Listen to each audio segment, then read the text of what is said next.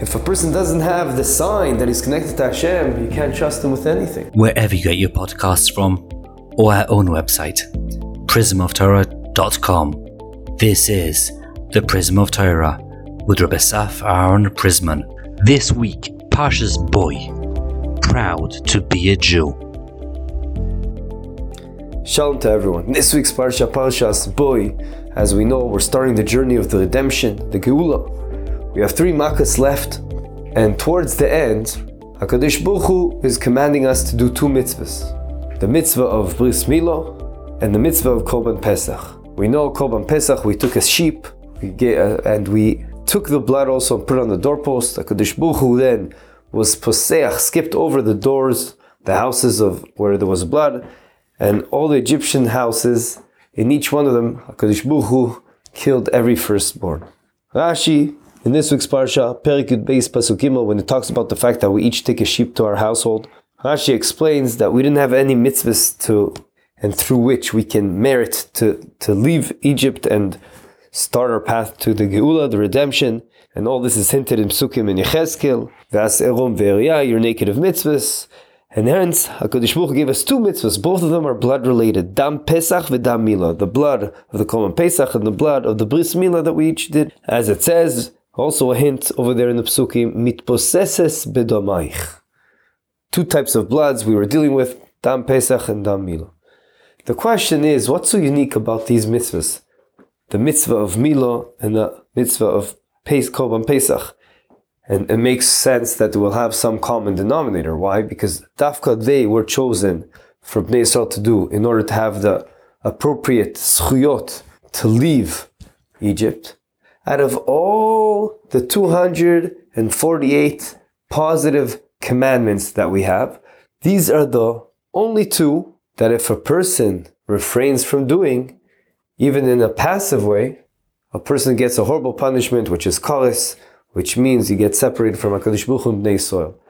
What is so extreme about these mitzvahs that they deserved to be the mitzvahs we're dealing with, that we got in order to have the privilege to be saved by HaKadosh Baruch Hu, even though, as we know, Bnei Yisrael were not on the highest of levels, to say the least, in Mitzrayim, and yet these 2 mitzvahs enabled us to have the zchuyos to get saved. And also, what's so unique about those 2 mitzvahs, that their punishment is so extreme. So I want to suggest that the concept and what is unique about these 2 mitzvahs is that they both symbolize the disconnection from the Goyim. Harei Bnei Yisrael were so together with the Egyptians, and that's why they reached such a low level of Tumah, that these 2 mitzvahs are doing exactly the opposite. They're showing a clear demarcation between us and the Goyim. We're different. Just like we say in Havdalah, that HaKadosh Baruch Hu is mavdil, separates between Or and Choshech, so too HaKadosh Baruch Hu also mavdil between the Goyim and Bnei Yisrael. And we have to do that, and that is what these mitzvahs accomplished. Disconnect from the Goyim, a clear demarcation between us and them, and hence allows us to go tachas kanfei Shechina, and the Shechina can dwell with us because we'll become one with the HaKadosh Baruch Hu. Korban Pesach, this idea screams out, because what did we actually do? We took a seh, the sheep, which was the Egyptians' gods, and we slaughter it in front of their faces. We have to make sure we put it on the fire, and it's a unique korban that you don't take pieces of it. You take the whole thing as a whole, that you see it was a sheep, and you put it on fire. And if you're able to do that, that shows it's a clear symbol that you are trying to disconnect from the Goyim. And then you take that same blood and you put it on the doorposts, symbolizing Bnei Yisrael. We have chosen to be with HaKadosh Baruch Hu and not with the Egyptians. Bris Milah is also the same idea. The idea is that we're making a sign on our bodies, an ois, bris. This is my identity, I'm a Yid, and we're doing it in our bodies. And again, we're ensuring everyone is aware, we're aware, we're making a stamp on our bodies that we are an Eved Hashem, we're connected to HaKadosh Baruch Hu. Why are these 2 mitzvahs related to blood?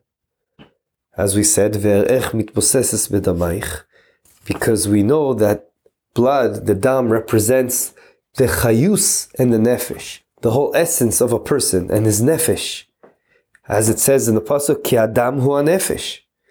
And therefore it is the best way to express ourselves through these mitzvahs, to say we have changed. Our essence is a Yid. We're connected to HaKadosh Baruch Hu. That is what the blood represents. That is who we are. Our essence, the blood is the essence, the nefesh of a person. We are different. We're not like the Egyptians. We are, and we're connected to HaKadosh Baruch Hu. With this idea, we can easily answer the famous question that my dear friend that helps us with all the technical aspects, and even more than that, on the website and the podcast. He's now writing up a shtickle Torah about why did HaKadosh Baruch Hu need us to put blood on the doorpost in order to know which houses to skip, and only hit the houses that don't have blood on them to kill their firstborns. HaKadosh Baruch Hu knows everything. He needs us to do that. The answer would be, the blood on the doorpost is not for Hashem. It's a way for us to declare and express ourselves to everyone.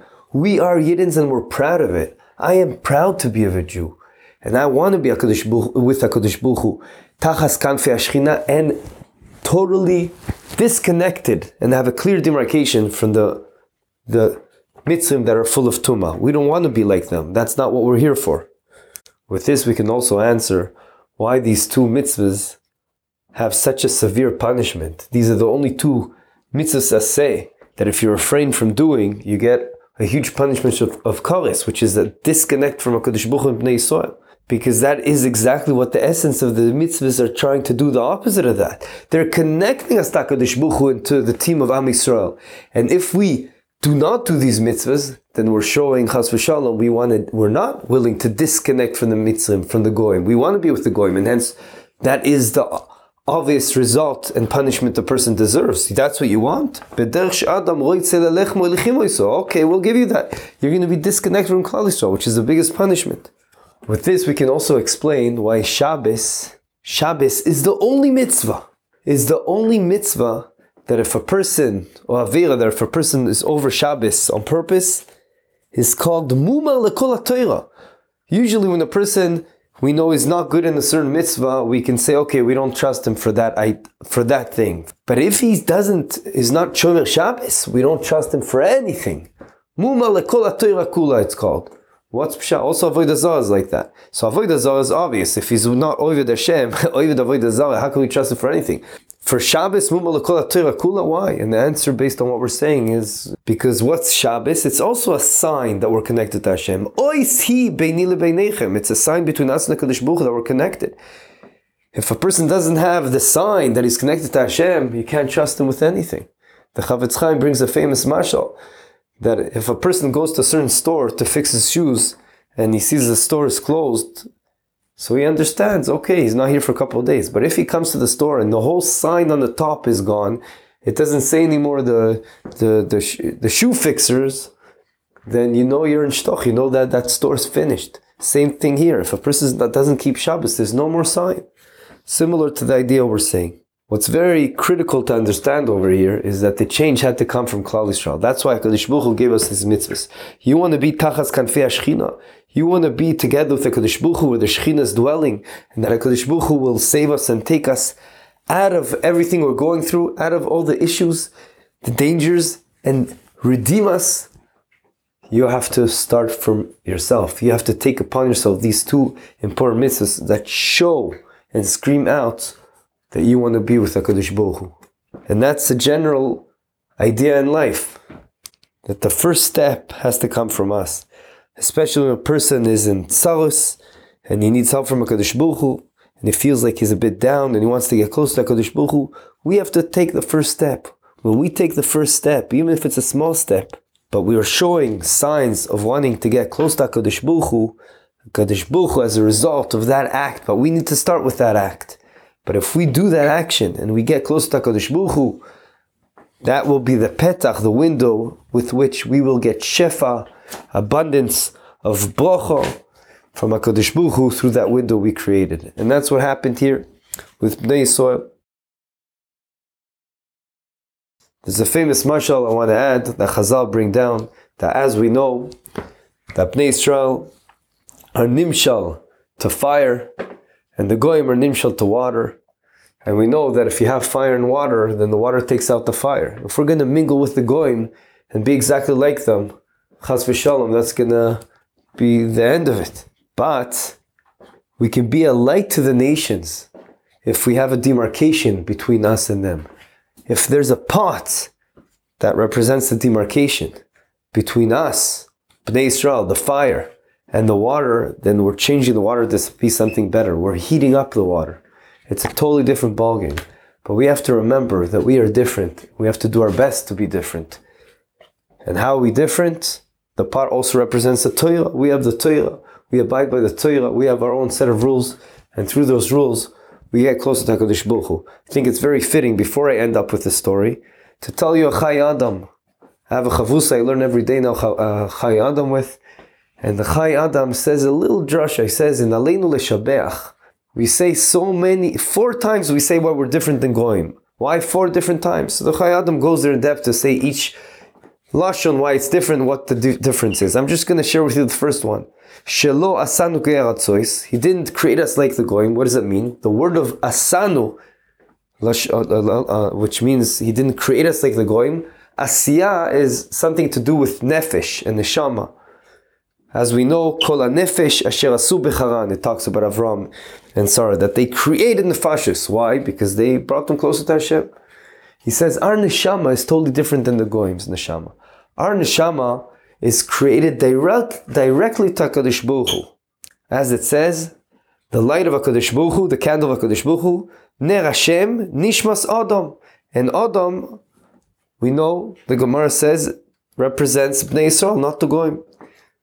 So we're connected, our neshama is connected directly to HaKadosh Baruch Hu, Chelek Elokim Imal, as opposed to the Goyim. And more the idea that the Chai Adam writes in brackets.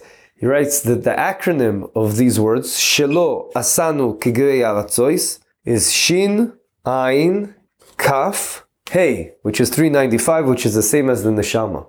And together, indeed, it comes to show us that the Neshama of a Yid is different than the Goy. I want to end up with a story I just heard 2 days ago. Exemplifies this idea, bringing us closer to HaKadosh Baruch Hu, but it requires that we take the first step.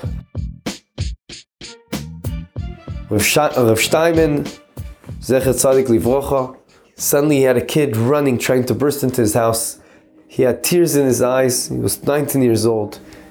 And he banged on the door, he begged to get in there. But the Gabaim didn't let him in.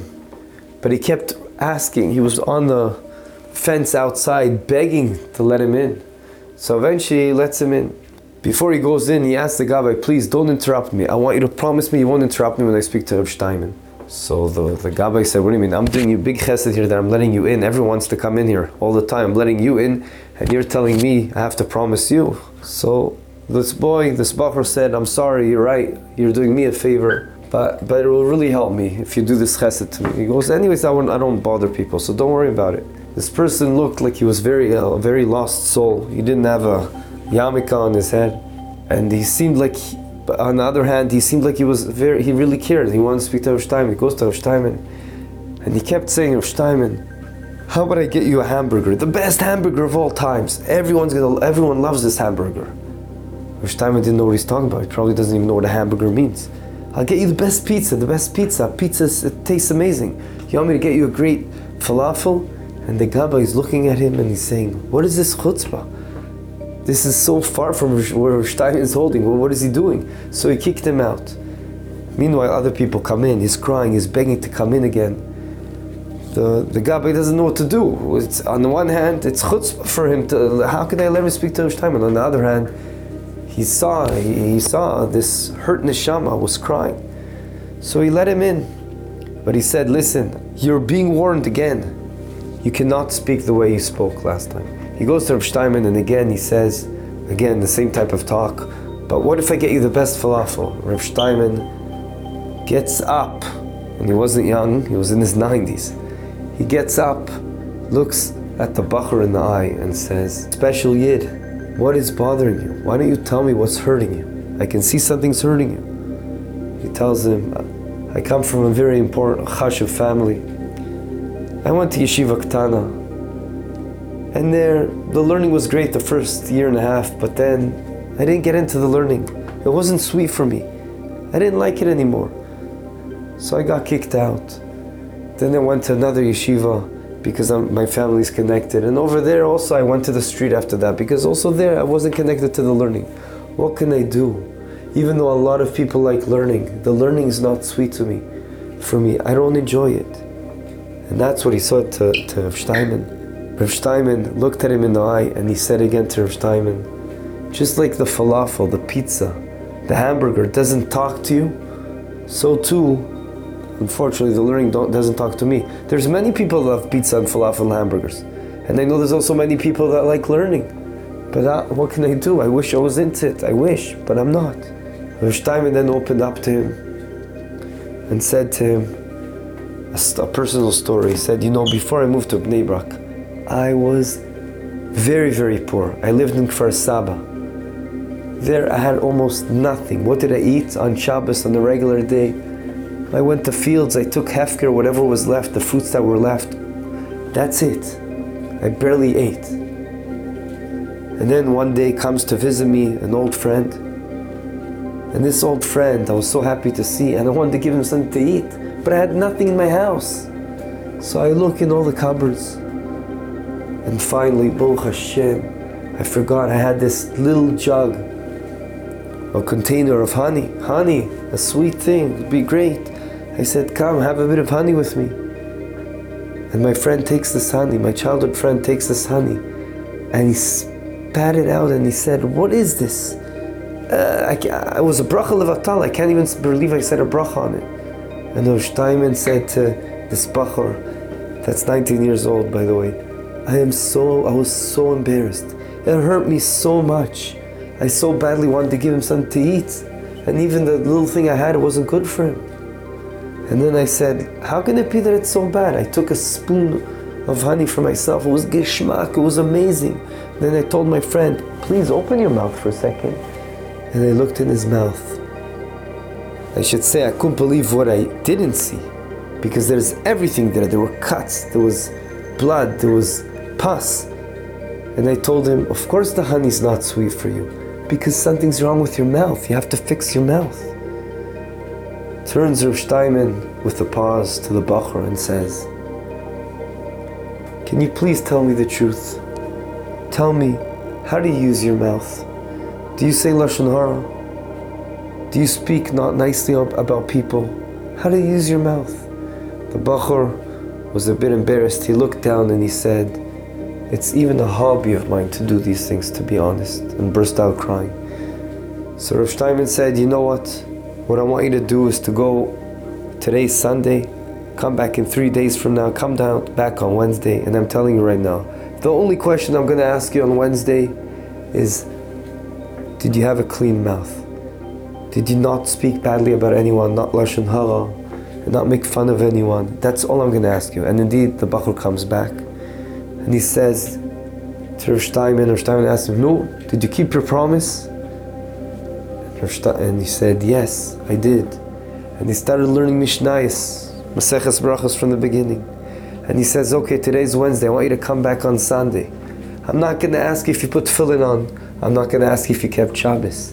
I'm not going to ask if you said brachos. I'm only going to ask you one question. Did you keep your mouth clean? So it goes, they came on Sunday and they continued learning. And suddenly the learning became gishmak. And this became a long journey of several years that they learned together twice a week. And things totally changed. Why? In my opinion, aside from the bracha of Rav Steinman, of course, and aside from the fact that every Yid can reconnect HaKadosh Baruch Hu, but I think the main reason is that this person took the first step. The first step was number one, that he ran to Rav Steinman and did his utmost to get there, and number two, that he kept his mouth clean, and from then, by today, he is a very chashuv person. Yiratzon that will all continuously do the first steps on our level to get closer and closer to Kadosh Baruch Hu, because as we know, life is a ladder, and we want to continue to grow and get closer to Kadosh Baruch Hu. Have a good Shabbos. Thank you for joining us. This is the Prism of Torah. Visit our website, prismoftorah.com, where you'll find a full archive of hundreds of past Divrei Torah. Subscribe to the podcast, leave us a review, and don't forget to share with your friends and family. Sponsorship opportunities are available for all of our episodes. Thank you, Yona Vefa, for your recording equipment. Produced by Eli Podcast Productions.